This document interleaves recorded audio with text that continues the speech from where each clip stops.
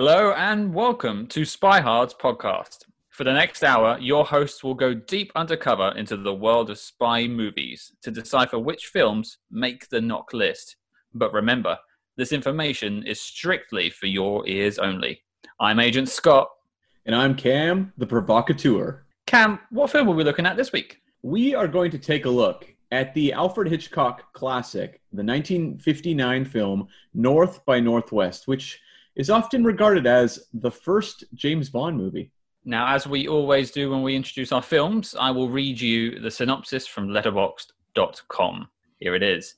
It's a deadly game of tag, and Cary Grant is it. Advertising man Roger Thornhill is mistaken for a spy, triggering a deadly cross-country chase. That's it. Very concise and to the point. I like it. It says what it means. It means what it says. So, Cam, what do you think about this film? This is a movie that definitely falls into my sweet spot. I remember getting really into Alfred Hitchcock films after watching Psycho in my teen years. And I think Psycho's the one a lot of teens are drawn to because it has a little bit of an edgier, edge to it. A little bit of naughtiness.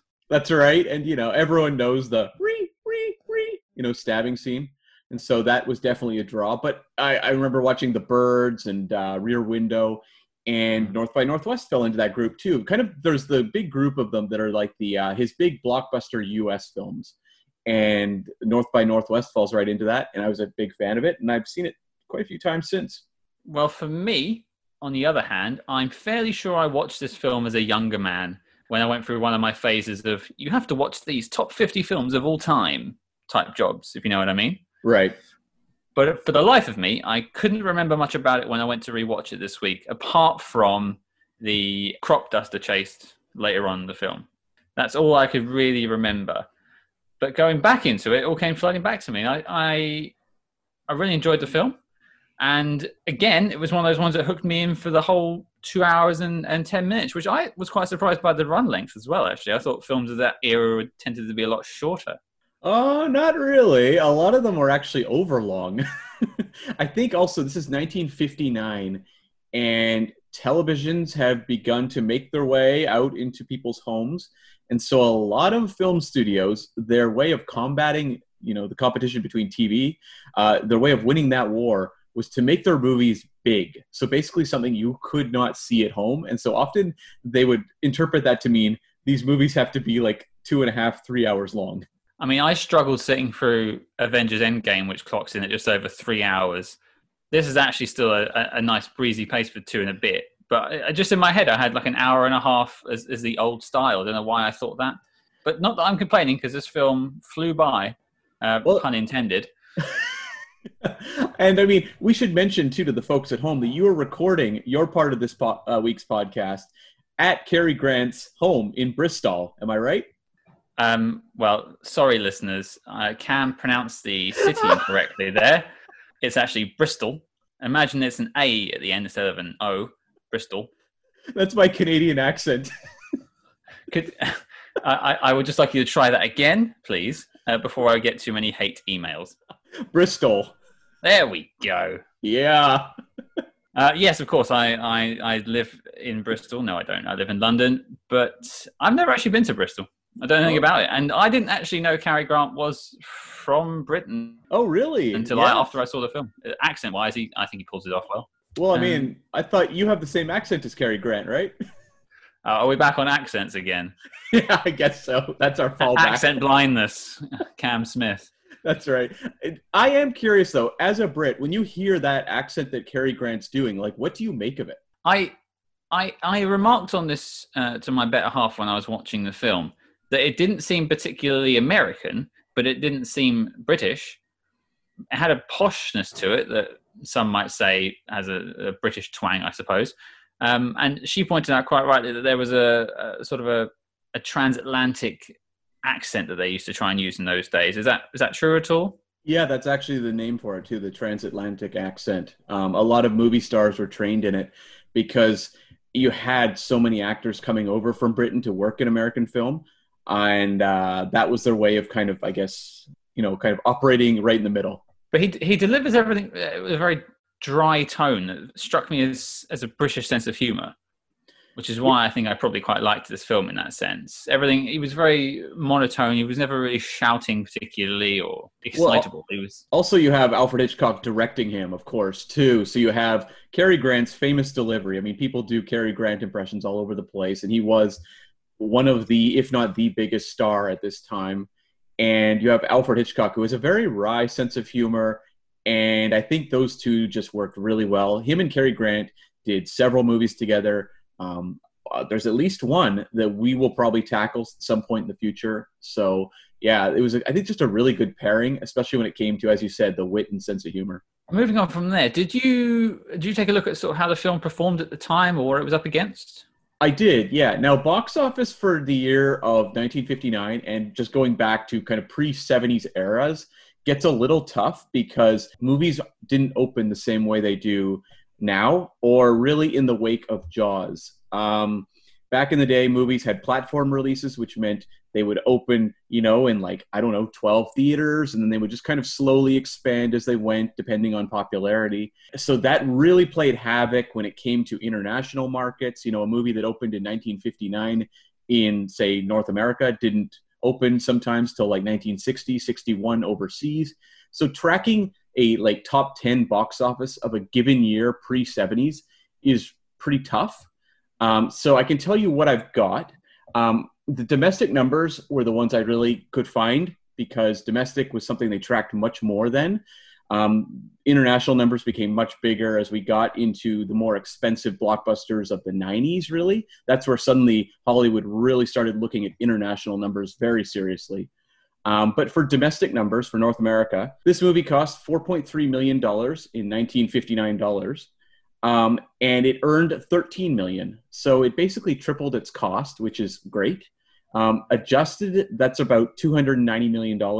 Now, I have a worldwide number. The worldwide number was $468 million adjusted. And basically, it lost out for the number one spot. Ben-Hur dominated. Ben-Hur made, I'm going to let you guess, Scott. Adjusted, how much do you think Ben-Hur made worldwide? So we're up against, was it 468 million, did you say? Correct. Ben-Hur, 468 million. Let's go with around 750 million. Or just a little bit over that. $2.3 billion. Oh, so you could say it was a success. People really like that chariot race a lot. I mean, I said earlier about how, they were looking to give competition to TV. That chariot race you could not see on your small screen. And that's probably why that film also made that list of films I watched back in the day. Yeah, very much so. And so for the domestic box office for that year, Ben-Hur was number one. Number two was Sleeping Beauty, the Disney film. Right. And number three was a comedy called Operation Petticoat. I don't know that people really remember that one super strongly, but that was a Cary Grant film. And so Cary Grant had a really good year. North by Northwest came in at number 7, sandwiched right between the Rock Hudson comedy Pillow Talk and the Douglas Sirk drama Imitation of Life. The only other notable film from this year that's worth mentioning is at number 10, Sean Connery, a very young Sean Connery, had one of his first hits with the movie Darby O'Gill and the Little People. Can't say I've heard of that one, but it certainly sounds like North by Northwest had a good year. It did, and it's a very interesting story because North by Northwest was actually a comeback movie for Alfred Hitchcock. The year before, in 58, he had released the movie Vertigo, which, if you ask most film scholars now, or just, real big cinephiles, they know Vertigo. Vertigo is one of Alfred Hitchcock's greatest films, if not the greatest. But it was actually a box office bomb at the time. It really underperformed, and Alfred Hitchcock took it quite personally because if you see it, it's one of his most personal films.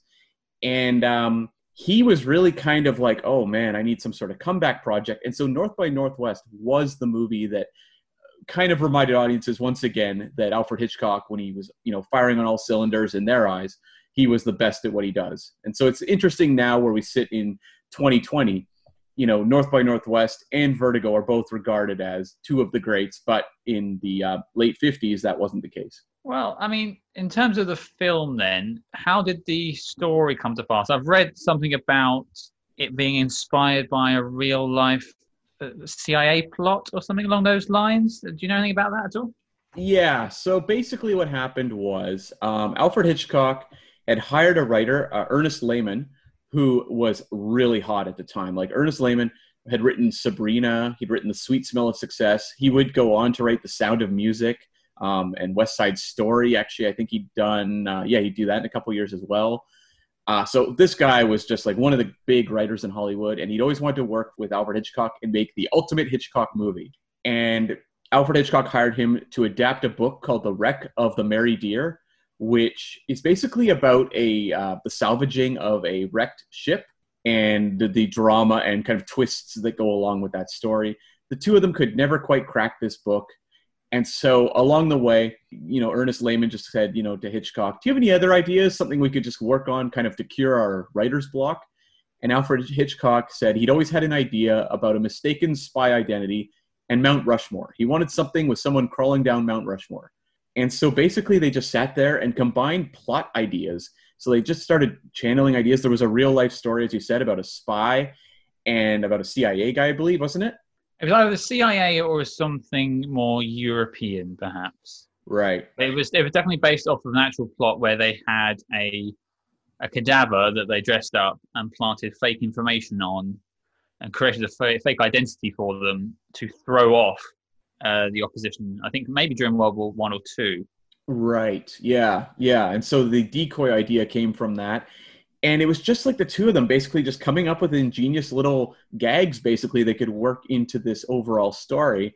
And they put it together. And James Stewart, who was one of Hitchcock's big collaborators, who'd made Rear Window with him and also Rope, he really wanted to star in this movie. But James Stewart had also been the star of Vertigo. And one of Hitchcock's main reactions to the failure of Vertigo at the box office was to blame Jimmy Stewart and to basically be like, you know what? He was too old to be a leading man at that point. And I think it's really funny that he then runs to Cary Grant, who's basically the exact same age as James Stewart. I was going to ask, so they're the same age, and yet he was too old.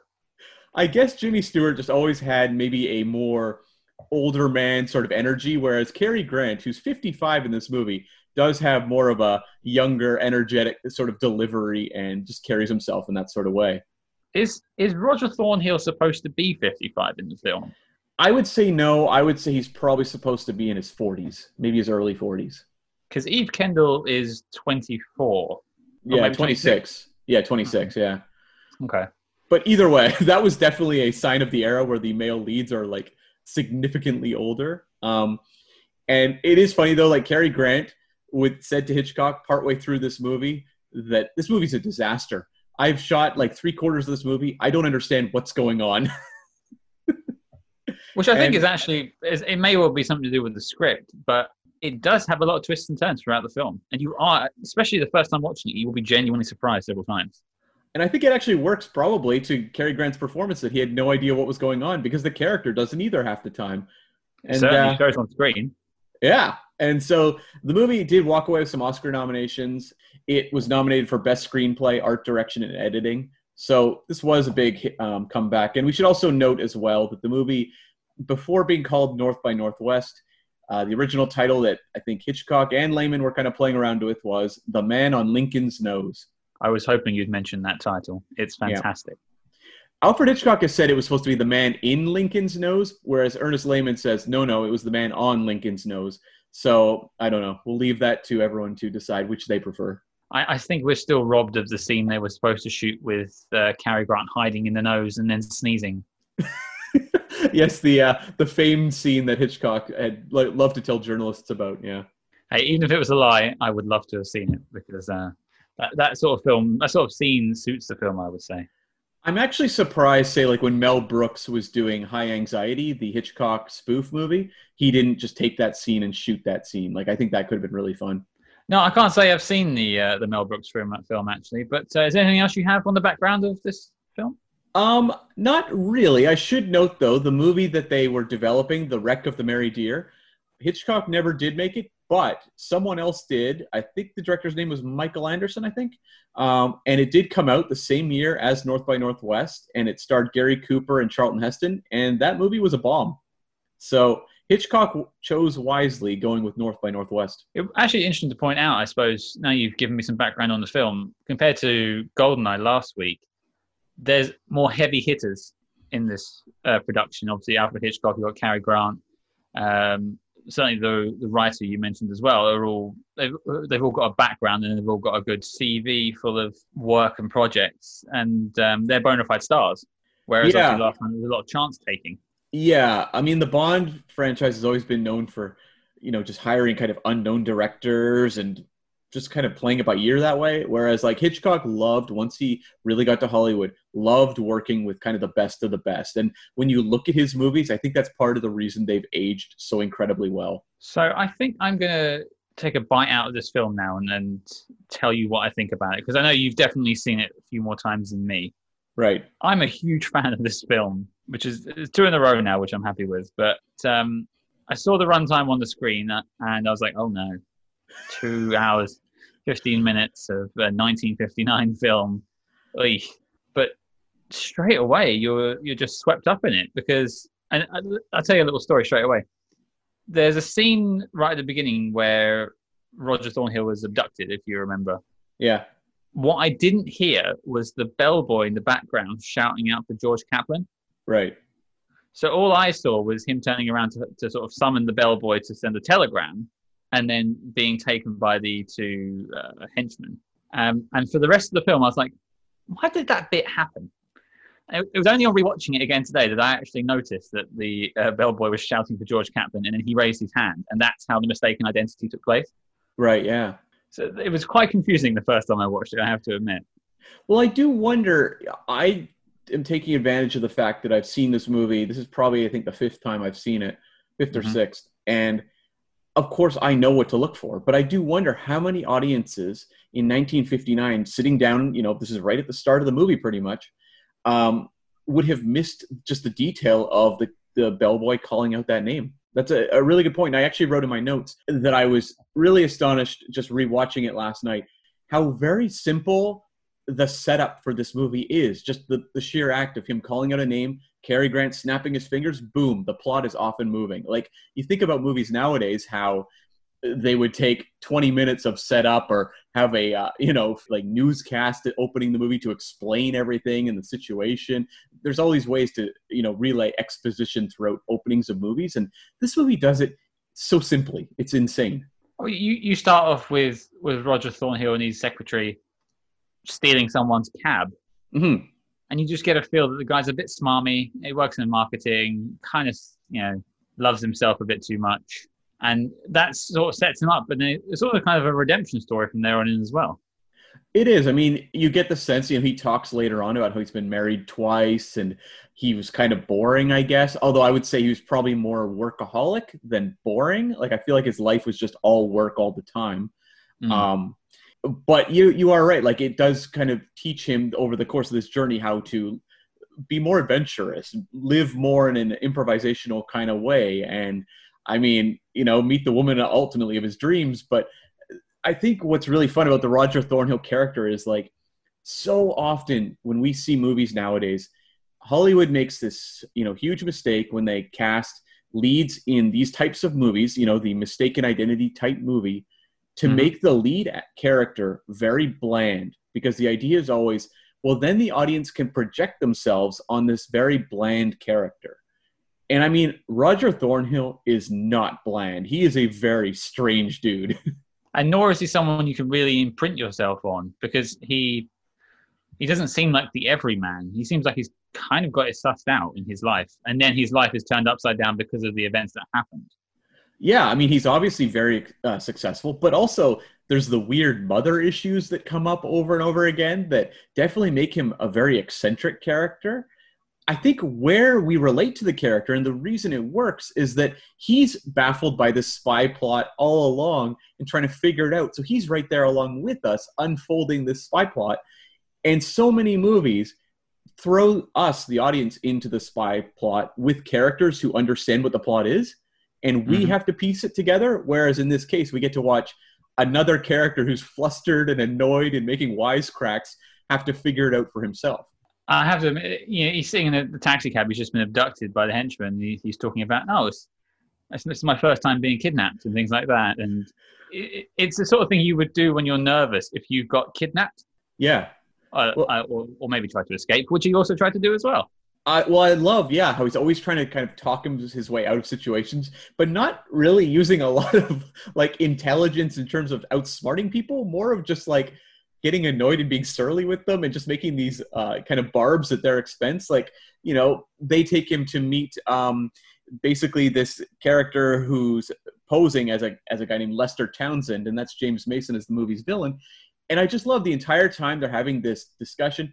James Mason is really kind of not sure what to make of this guy who he thinks is a spy. And Cary Grant is saying, like, I'm not the guy, but also just making all these, like, zingers at his expense and just making fun of the whole situation, which you have to imagine if you're James Mason, you're like, what the hell is this guy? Even he gets exasperated with the whole thing because because Roger Thornhill wants to go back to the city to see his play, and then Philip Van Damme, who's obviously masquerading as Lester Townsend at the time, is saying, oh no, there's plenty of theatrics happening in here right now. But then you're sitting at home watching this, or in the theaters watching this, completely confused as well. Yeah, it's really hilarious. Like, Hitchcock knew how to do comedy really well and would work it into his mystery plots. And I think Cary Grant, the man's comic timing really can't be undervalued. Like, he was one of the great comedic actors of the time. He did a lot of screwball comedies. So, he's doing movies like Bringing Up Baby or His Girl Friday, tons of these types of movies.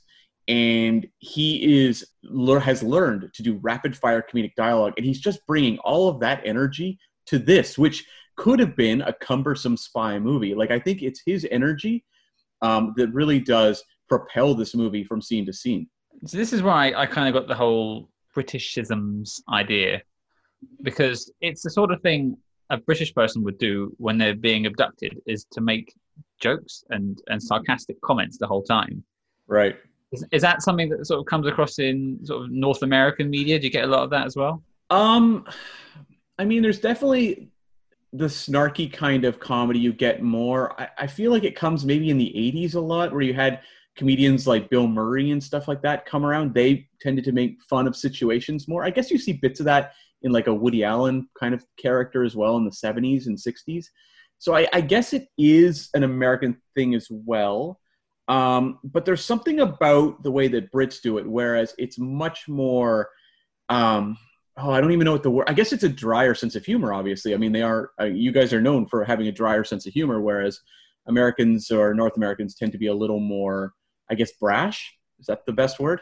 Yeah, or we tend to have more of a deadpan delivery, I would say.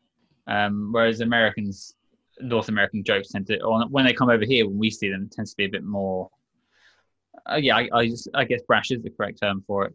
But then that's just what swept me away with the performance the whole way through from Cary Grant, was just, even in moments where some people would be panicking, he's just there making wisecracks. Which is great. And I love that. And, this movie has been referred to as the first Bond movie. And you can see elements of, because the version of James Bond in the James Bond movies is very different than the Ian Fleming novel creation.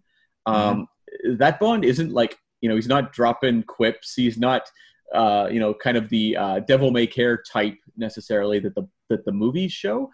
And you can really see how much a movie like this could have inspired the James Bond movies, in that he is making these quips. He sort of has a little bit of an ironic distance from a situation that allows him to kind of comment on it, even though he's in grave danger. Yeah, it's not many times he actually makes it look like he's in danger. No, he might know it, but he's not giving it away that he's petrified particularly. Would you say he's ever truly scared in this movie? Maybe when the van's about to hit him, the petrol tanker. Sure, I think that would probably do it. I would say you could definitely make an argument for the whole crop duster sequence. But outside of that, like, he seems pretty calm and composed even when he's going down Mount Rushmore, which would terrify the hell out of me. It's like he goes up there every weekend for a friendly jaunt up Lincoln's Face. Yeah, pretty much. Just goes down rappelling every weekend, yeah. Yeah. Now, one thing I found weird, it might be a a thing of the era, perhaps, was his closeness to his mother. Mm. I don't know that that's an era thing. That is a big Hitchcock thing, though. Hitchcock was always I mean, this movie has a lot of tropes of Hitchcock movies. You have, the wrong man scenario of a guy being basically accused of a crime he didn't commit. You have the blonde woman who is kind of icy and can't quite be trusted. That shows up in a lot of Hitchcock movies. But the mother stuff is also there. It's obviously there in Psycho. It's there as well with the villain Bruno in Strangers on a Train.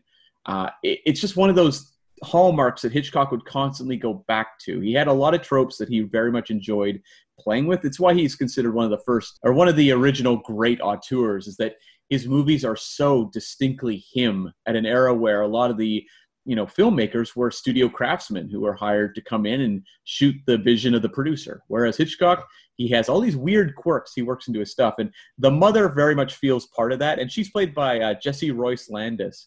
And it's pretty funny. She's only like 7 years older than Cary Grant. But, I mean, she's fantastic. She's so funny in this movie. Roger Thornhill, has the patience of a saint for his mother. He's searching the hotel room. He's trying to prove his innocence. He goes to the Townsend house, and she's just there going, ugh, the whole time, just rolling her eyes in the corner. You must feel so exposed at that point. Well, I loved when she turns to the assassins who are in the elevator with them, is like, are you trying to kill my son? And they all burst out laughing, and Roger's the only guy like, no, seriously, they are trying to kill me, everyone. Come on. To be fair, I have a little bit of sympathy for this woman. I mean, she's gone to pick up her 40-something-year-old son at the police station, who's, as he says, gassed. And I think it's hinted they're living together as well. I don't know. Well, they certainly spend most of their evenings together, so they're very close. They are very close. And he has a line later in the movie where he's talking to Eve, and he says something about how, like, I wouldn't even let my mother undress me. And I'm like, that is such a weird thing for a dude in his 40s to be saying in like a seductive situation. In a very heated moment with a potential lover, and mention your mother. That's the best thing to do. That really stokes the fires of passion, I find. That's what I love about Roger Thornhill. He is a weird dude, and it's why he's so memorable as a character, I think. Now, you actually bring me on to Eve Kendall, played by Eve Marie Saint.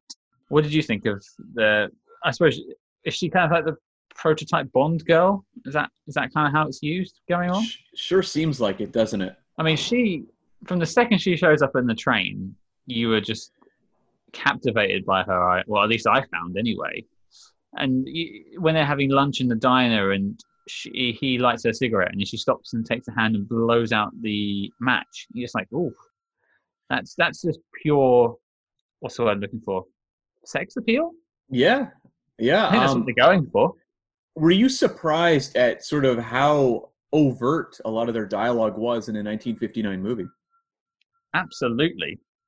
I don't watch a lot of old cinema. I put my hands up to it. I'm an 80s child, and that's generally where my movies start.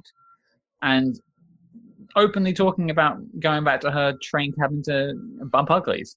Yeah, well, and there's the whole part where he says, about making love, you have to hide the fact you want to make love to a woman, and you're like, oh wow, like 1959, he's dropping lines like that. They did redub a line of hers, though. She was supposed to say something about not making love on an empty stomach, or on a full stomach, I should say, and they redub it over, so she says something about talking about love or something. But overall, like, the dialogue here is pretty, it must have been a little bit of a, whoa, like, what are we watching kind of moment for audiences in 1959. I mean, there was the sex comedies, like I referred earlier. There's that movie Pillow Talk that Rock Hudson starred in the same year.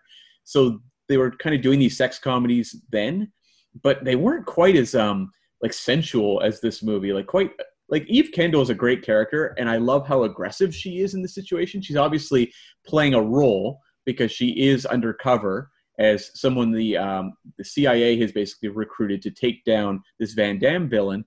But, I mean, she is playing the part to a T, and just the back and forth between her and Cary Grant is mesmerizing. Like, I give her, Eva Marie Saint, a lot of credit, because Cary Grant at this point in his career is a Hollywood legend. He's known for being the ultimate movie star.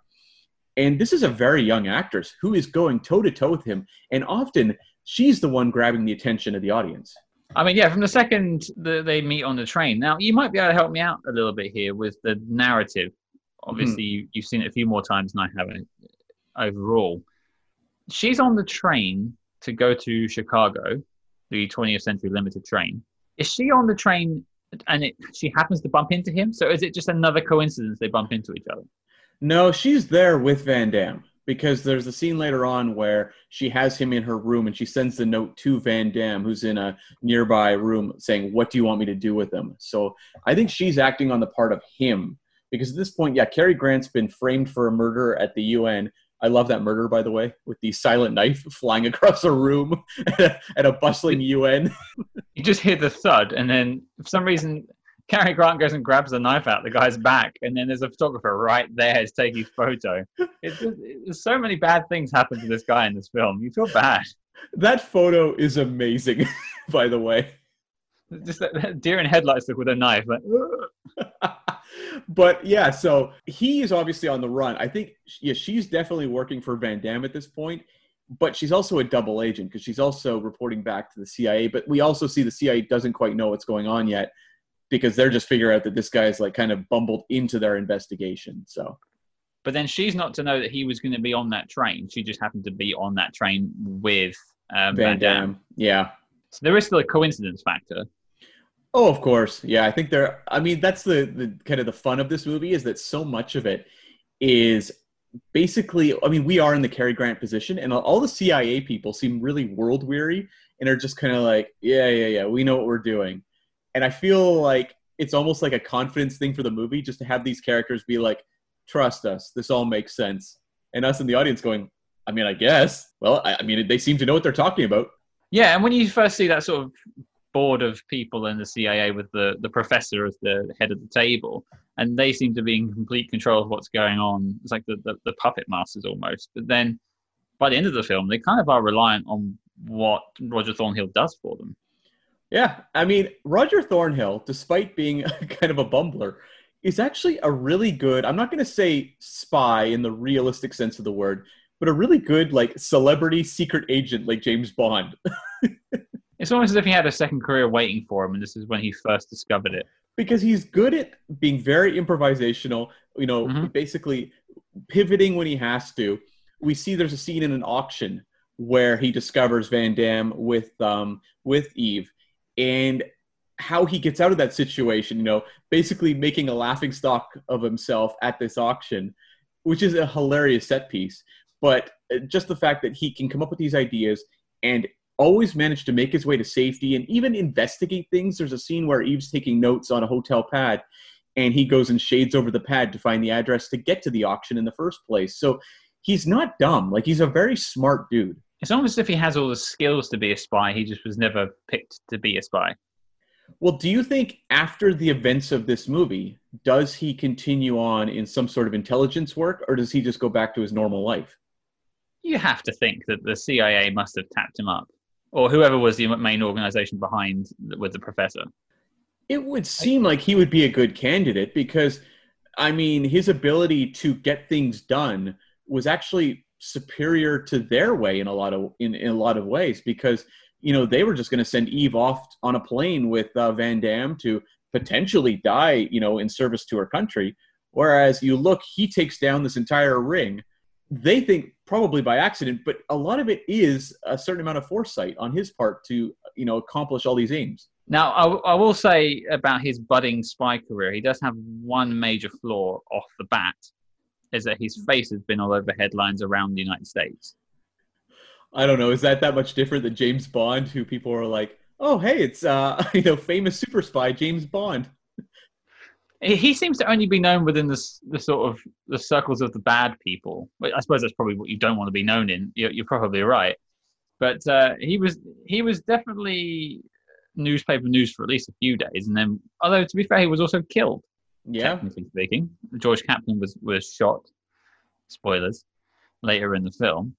Maybe he could turn that into a career. Maybe. I mean, I don't see why not. He seems, although I can see maybe after the stress of this situation, maybe he's just like, I'm good. I'm good. Although he says my life was too boring, and he seems to come alive over the course of this movie. So maybe that's something he does want to maintain. And I don't know. Does Eve seem like she wants to settle down into in 1959 what would have been like a domestic life? I don't think so.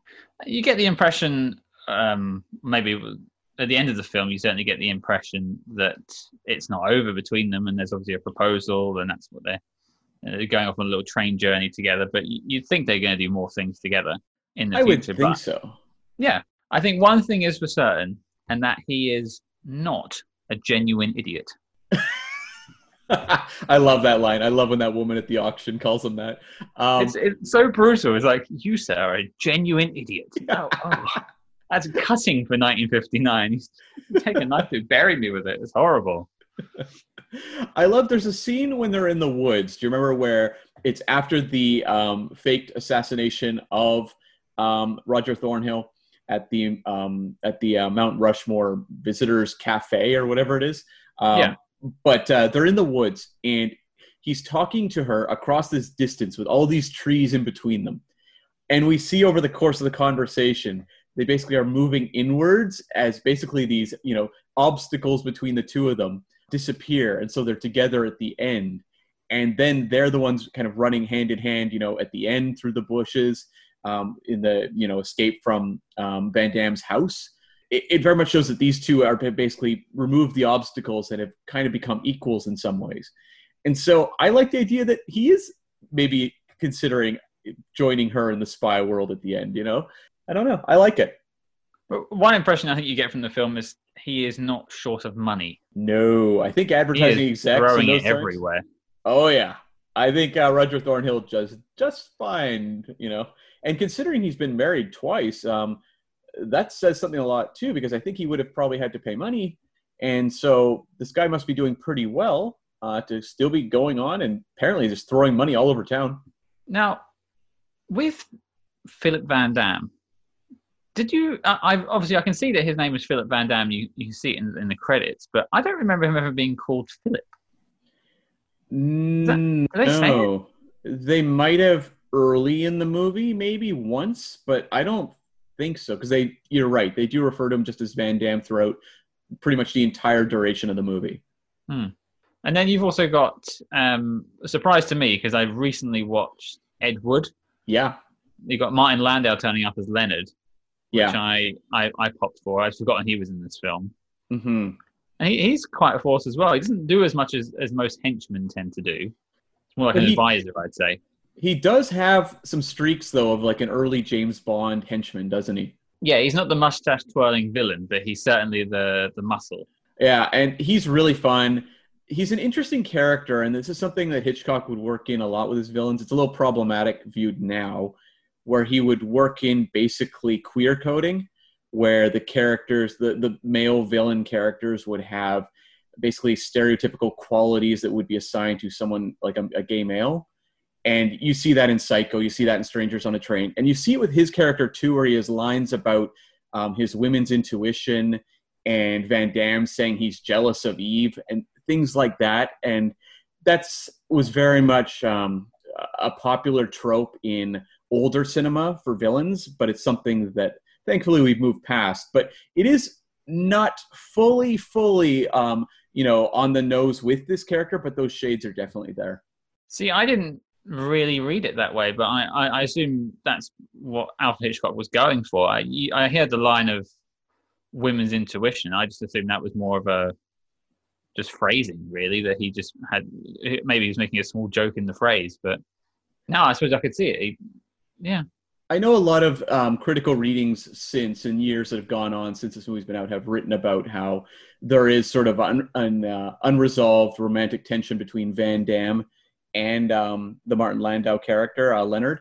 I think you could write it that way. I don't think it's fully on the nose. I don't think it's if you didn't see that, you're obviously oblivious. I think there's enough there that you can write about it and talk about it if you want. But I think like with a lot of Hitchcock's tropes, some of them are more suggested than others, or some are more emphasized in certain movies than others. But it was definitely a thing that he would often fall back on. And I mean, even the Bond movies do that as well later on too. When we talk about some of the Bond henchmen, for example.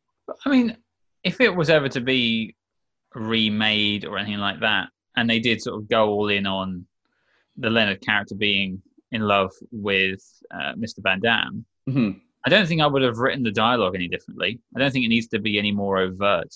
No. I would love... too loud, I think, at that point, and it overdoing it almost.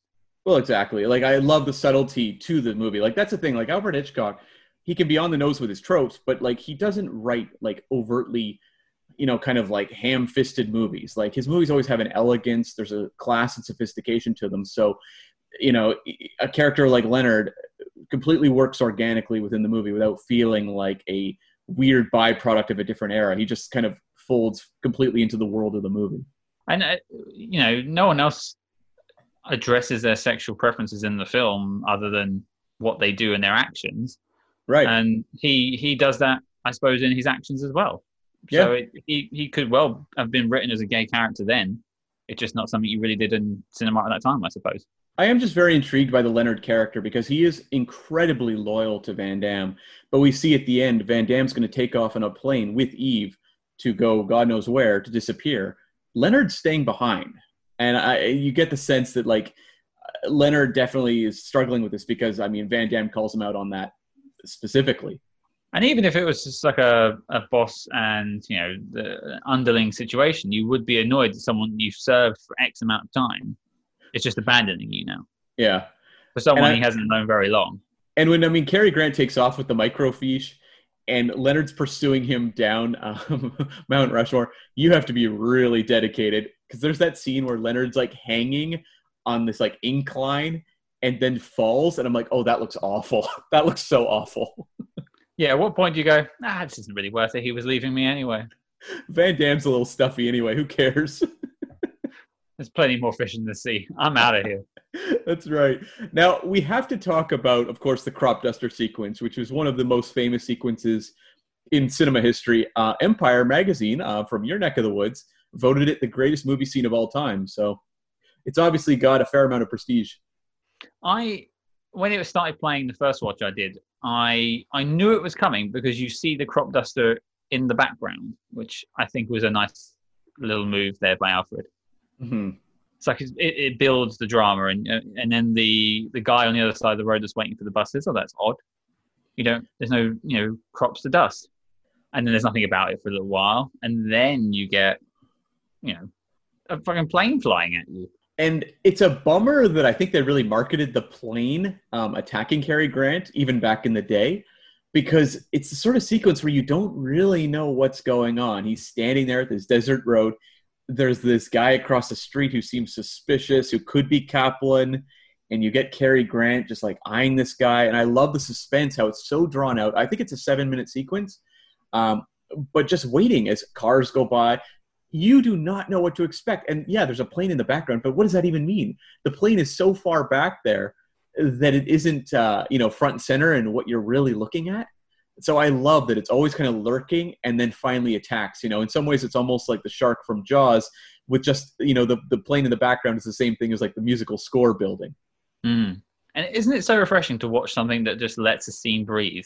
Oh yeah. Like I love that Alfred Hitchcock builds his set pieces. The auction, this sequence around slowly building tension. And I mean, it takes a great filmmaker to do that because, a bad filmmaker, you're just filming Cary Grant standing in basically an empty patch of land for 7 minutes. I think audiences would get frustrated, but Alfred Hitchcock knows how to edit it and just basically, ratchet up the tension as the sequence keeps going. And not to mention, the pilot is, at least maybe until his demise shortly afterwards, is still quite smart about it because he gets outwitted when Roger jumps into the cornfield. Mm-hmm. And then he goes, oh, hang on, I've got this dust that I can just smoke him out. And it works. And the villains never feel dumb. I mean, they can be a little bit of, like, there's the two that, pick him up at the start who are more of a thug type. I think actually, the one who had like the receding hairline and was wearing a hat at the start, I think he is supposed to be in the crop duster. Oh, really? Is that? Huh. I think so, because he never comes back. They refer to 2 people dying in the crop duster. And the other guy, the guy who's more squinty, he comes back and is at the Mount Rushmore sequence. He falls off Mount Rushmore. whereas that other guy disappears. So I think we're supposed to infer that he was in the crop duster with someone else. I suppose it makes sense then to introduce other people to die in the scene, but then again, you don't ever see it, and it could just be anyone. So yeah, this is a little bit of my own fan fiction, maybe to explain an actor who had to leave, maybe because he had another contract job. But I like to think he was in the crop duster at the time. Well, we'll add that to the Cam fiction record. That's right. But yeah, I mean, I love the sequence, and you can see how a lot of the James Bond movies would be built around set pieces. And this movie does the same thing. Like, I always think when they're putting together Bond movies, they write their set pieces are going to be and then figure out the plot from there. And that's kind of the way this works. Like this whole crop duster sequence, I mean, James Bond pretty much, I'm going to say paid homage to, but you could also say ripped off with From Russia with Love, with the helicopter sequence at the end of that movie. We'll go with a friendly homage. I think that sounds nicer. I think it was because, I mean, the Broccoli's, when they were putting together James Bond, they wanted Cary Grant to star in Dr. No. Oh, I didn't know that. So was that one of their first choices? Yep, that was who they went to. They were like, this guy can be Bond, and I have to believe it's because of this movie, very largely. There's shades in some other movies, too. I could see them looking at Notorious from the 40s. But, yeah, they went to him, and he said he would do it, but he was only interested in one movie, whereas they wanted to do a series, obviously. Sure. So speaking of connections to Bond, obviously we mentioned last time that this film lends a lot to the Bond films that start from after this, basically. Is there anything that you noticed in terms of tropes? I really went out of my way to look for them this time. And, I mean, you referred to it earlier. Eve is very much like a kind of cool Bond, like Bond girl, because she's very like capable, has an actual like serious profession. She's a spy, which elevates her, you know, in terms of the types of roles a lot of actresses were getting at this point in time. And that's something you hear talked about with Bond movies was, you know, the Bond girls aren't always portrayed the best necessarily as characters, but they often had real jobs, scientists, doctors, spies, that sort of thing. Eve Kendall feels in line with that, and she has the playfulness with Cary Grant you would see in the back and forth between James Bond and some of the other actresses who would accompany him in those films. Another one that I noticed, train travel. The depictions of train travel in this movie remind me a lot of the stuff we'd see in From Russia with Love, The Spy Who Loved Me. Did that one pop out to you? Not funnily, now that you mention it, I can see the connection. It didn't jump out to me when I was watching the film, but to be fair, I only remember seeing it once a long time ago. So this was I'm just sort of taking it in. I wasn't really digging too much into my first viewing. Right. I mean, you can certainly see like the suave, sophisticated manner in which Roger carries himself at all times. Doesn't really show that he's ever really flummoxed by anything, which I think Bond generally carries through. Oh, definitely. Yeah, it's very rare you see Bond look scared. Except Bond looks terrified in that scene with the dude in the bear mascot outfit in On Her Majesty's Secret Service. That's the only time Bond ever looks scared. I think we'd all have trouble with that. I think so. This movie also has a really strong emphasis on style. Everyone is dressed to the nines. I mean, that suit. Can we talk about that suit? Oh, you like the suit? Oh, I need to get me 3 of those. Yeah, they have said that suit was basically used by Tom Cruise in Collateral. Like that's the sort of look they were going for in that film where he played an assassin. Oh yeah, very similar look. Yeah, and also this movie also, you know, we referred to it earlier, but there's a very strong emphasis on sex, basically, as well as like entendres and quips, and that is of course all over the James Bond movies. Although it is kind of different in the first few Bond films. I tend to find Sean Connery's turn at the wheel, he's a bit more of a womanizer. Mm-hmm. Whereas I don't get the feeling that Roger Thornhill is particularly a womanizer. I don't think he's a womanizer, but he is obviously irresistible in a lot of ways, because there's a scene later in the movie where he has to like cut through another woman's, I guess, apartment or something. And she goes, "Stop. Stop." I never got his reply to that. He's like, huh? He just like waves his hand like, "Leave me alone." That's the fact that he goes in and she's like, stop. And he's like, no, don't worry about it, darling. And then she's like, stop. And he goes, huh? It's like, what does that mean? He walks out of the room. Well, I mean, I love that, James Bond is cool. Like, that's the whole thing about James Bond is he has to be cool at all times. Whereas, like, Roger Thornhill isn't really that cool. He's dressed really cool, and Cary Grant as an actor is very cool. But Roger Thornhill is kind of a mess. And I think he's really neurotic, too. I wouldn't be surprised that, apart from the fact that he hangs out with his mother at the age of 44, which, listeners, if you hang out with your mum, I'm all for it. Mums are the best. But sometimes you've got to hang out with other people, too. But I would not be surprised if he had like a weekly D&D game he went to. Maybe not in the 50s, but if he lived now, perhaps. Okay, what's the 1959 version of D&D? Like, what is something nerdy that you would be doing in 1959? Maybe like getting together and reading like atomic age science fiction stories to each other? Oh, it's got to be something like that. Or perhaps he writes them and he's always like the hero in them or something like that.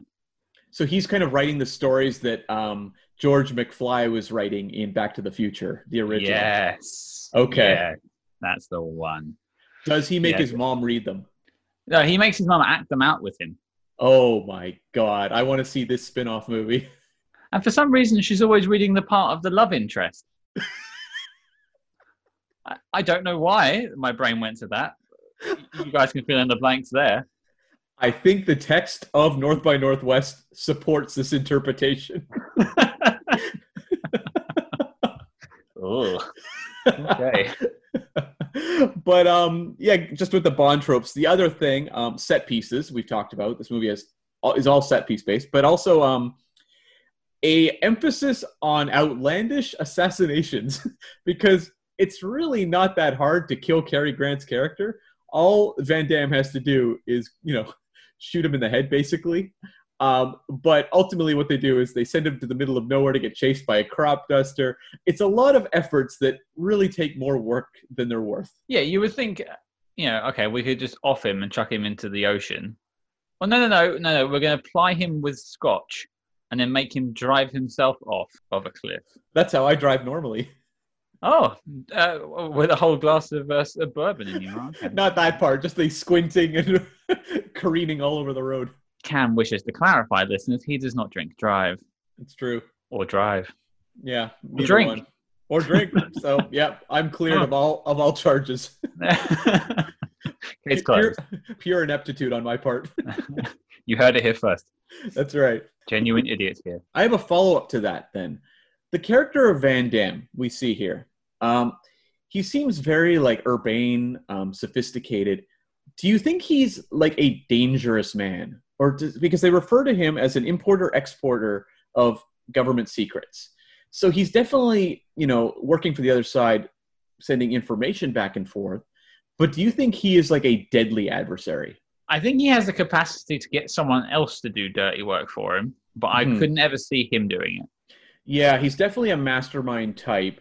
And I feel like he only kills when he has no other alternative. I mean, in terms of tying up loose ends, if he knew that Eve was a double agent, and yet he still takes her with him, he does say he's going to throw her out, or he hints he's going to throw her out of the plane, I suppose.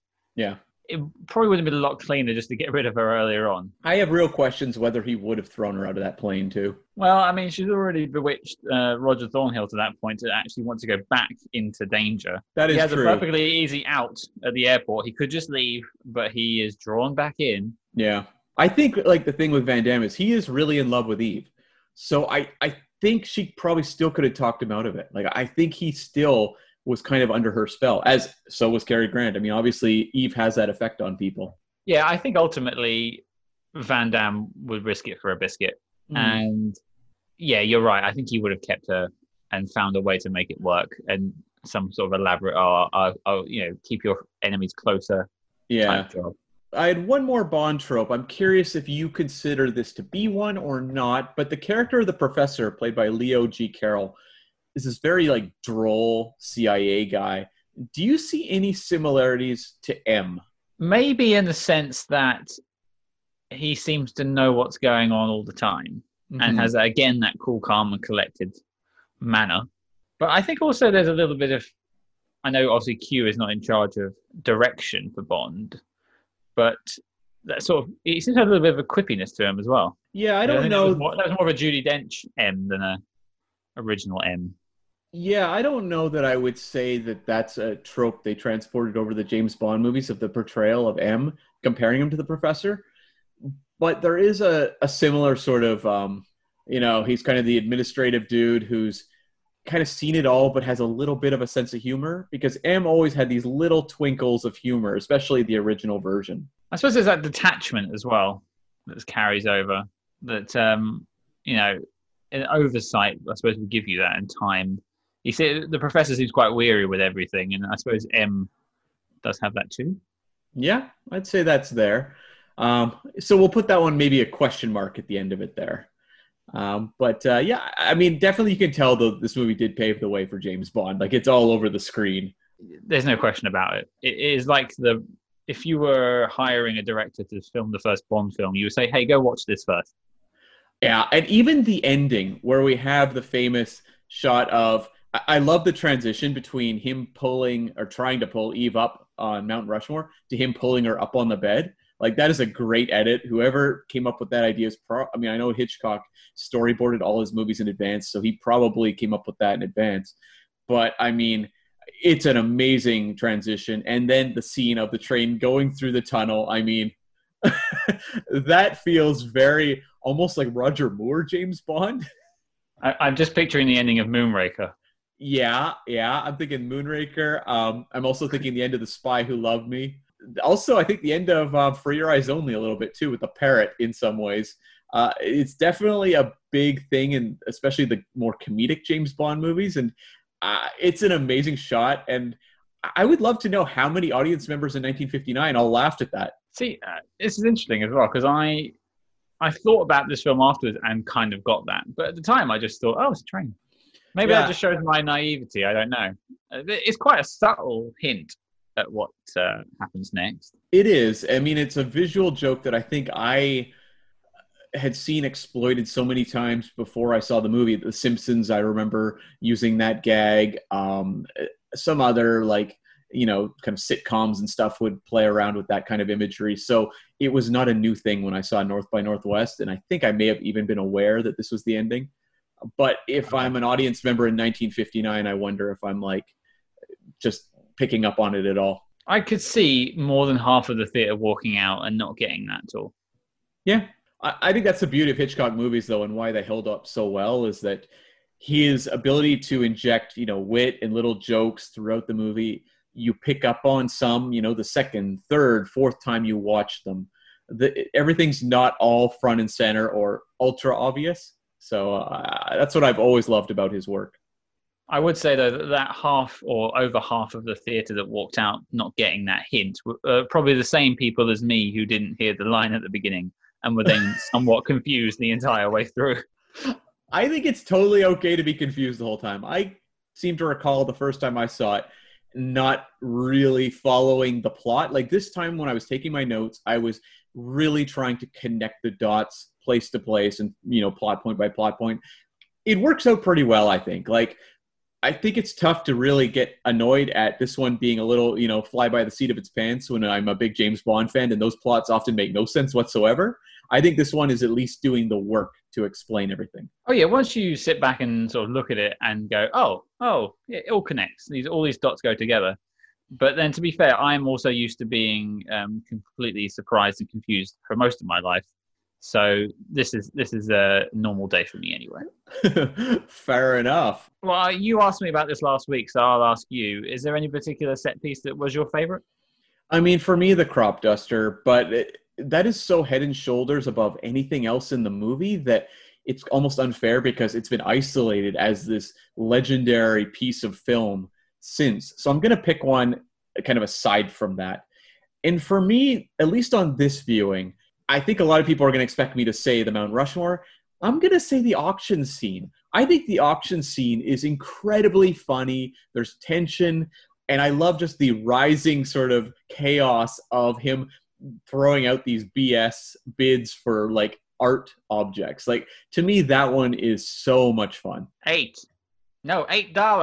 That piece of junk isn't worth any more than that.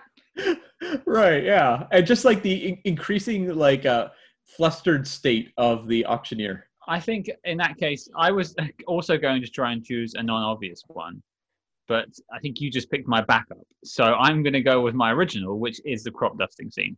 Yeah. Obviously, it was sort of spoiled by the cover art, and this thing has been replicated in other films, and you tend to see this clip if anyone mentions this film anyway. Yeah. But it's so well done. It's a quiet action sequence. It's not like there's not tons of explosions. There's a little bit of machine gun fire. There's great miniature work at the end, almost seamless, really. And this is 1959, 58, 57, I guess, when it was being put together. Probably 58 they're shooting it. Yeah, shooting it in 58, yeah. And you mentioned the silence, too. Like, when that score does kick in, though, Bernard Herrmann's score with that North by Northwest theme, boy, is that effective. That is, I mean, it's not quite James Bond cool, but it's up there. I mean, no one needs me to compliment Alfred Hitchcock, but good work. That's right. He directed the hell out of this film. I'm sure he's happy to hear it. He did. And I mean, he followed this movie up with Psycho and The Birds. So he definitely was on a roll at this point, too. So I guess that leads us to the inevitable question, Cam. Does this film make the knock list? I say 100% yes on my side. I think for me, too, I have maybe some knowledge you don't, in that I know we're going to cover a fair number of late career Hitchcock spy and espionage films.